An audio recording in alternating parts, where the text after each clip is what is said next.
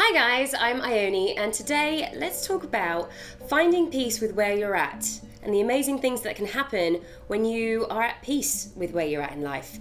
The reason I want to talk about it is in the last year, there's been 3 examples of times where I've consciously thought, I'm actually really happy with where I'm at right now, and everything that I previously wanted then presented itself. The first one was about a year ago. I just decided that I'd had enough of dating. I just wanted to take a break and I wanted just to spend time with friends and focus on myself. And in that time, I actually met somebody. So that was the first example where I was like, oh, that was funny. When I consciously didn't want someone, I met somebody. The second time was about 2.5 months ago. I was in Brooklyn for work, and as an actress, I've spent a lot of time and have caused myself a lot of suffering wishing that I was more successful than what I am. And so it was a Thursday afternoon in Brooklyn, and I was with a friend, and we were at the Botanic Gardens, and it was just such a beautiful day, and I thought, I'm here because of the work that I do.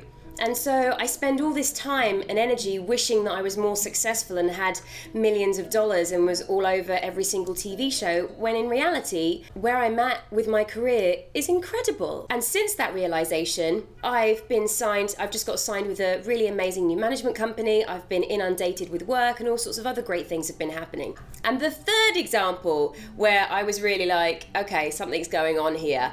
For about a year, I was actively looking for a new apartment. I was living in a studio and I wanted a bigger space. And so every time I would drive around and see for rent signs outside apartments, I would stop, I would take a picture of the building, I'd call the person, I'd try and get in and have a look. It was a little bit obsessive. And about 2 months ago, I was sat in my apartment, in my little studio, and I just thought, why am I so desperate to move? Do I really need that much more space than what I have? Like, there's really no need to move. I loved the apartment, it was in a great area, and it was super cheap and affordable for me.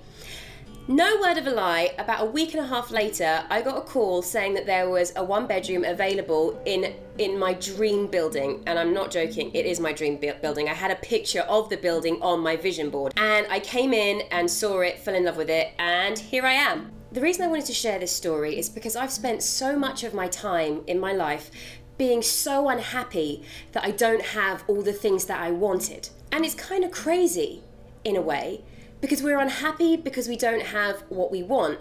If you stop putting so much energy and attention focusing on the things that you don't have that you want, and more time and attention focusing and enjoying the actual things that you have, there's no reason to be unhappy. And in all those 3 situations that I've encountered this year, I'm not joking, when you finally accept those things and are at peace with where you're at, that's when you get the thing that you wanted anyway. So I encourage you to try it. If there's things that you want so desperately that they're making you really unhappy, put the attention on the things that you do have and then see what happens. Let me know how it goes. Cool. Thank you guys. Take care. Bye.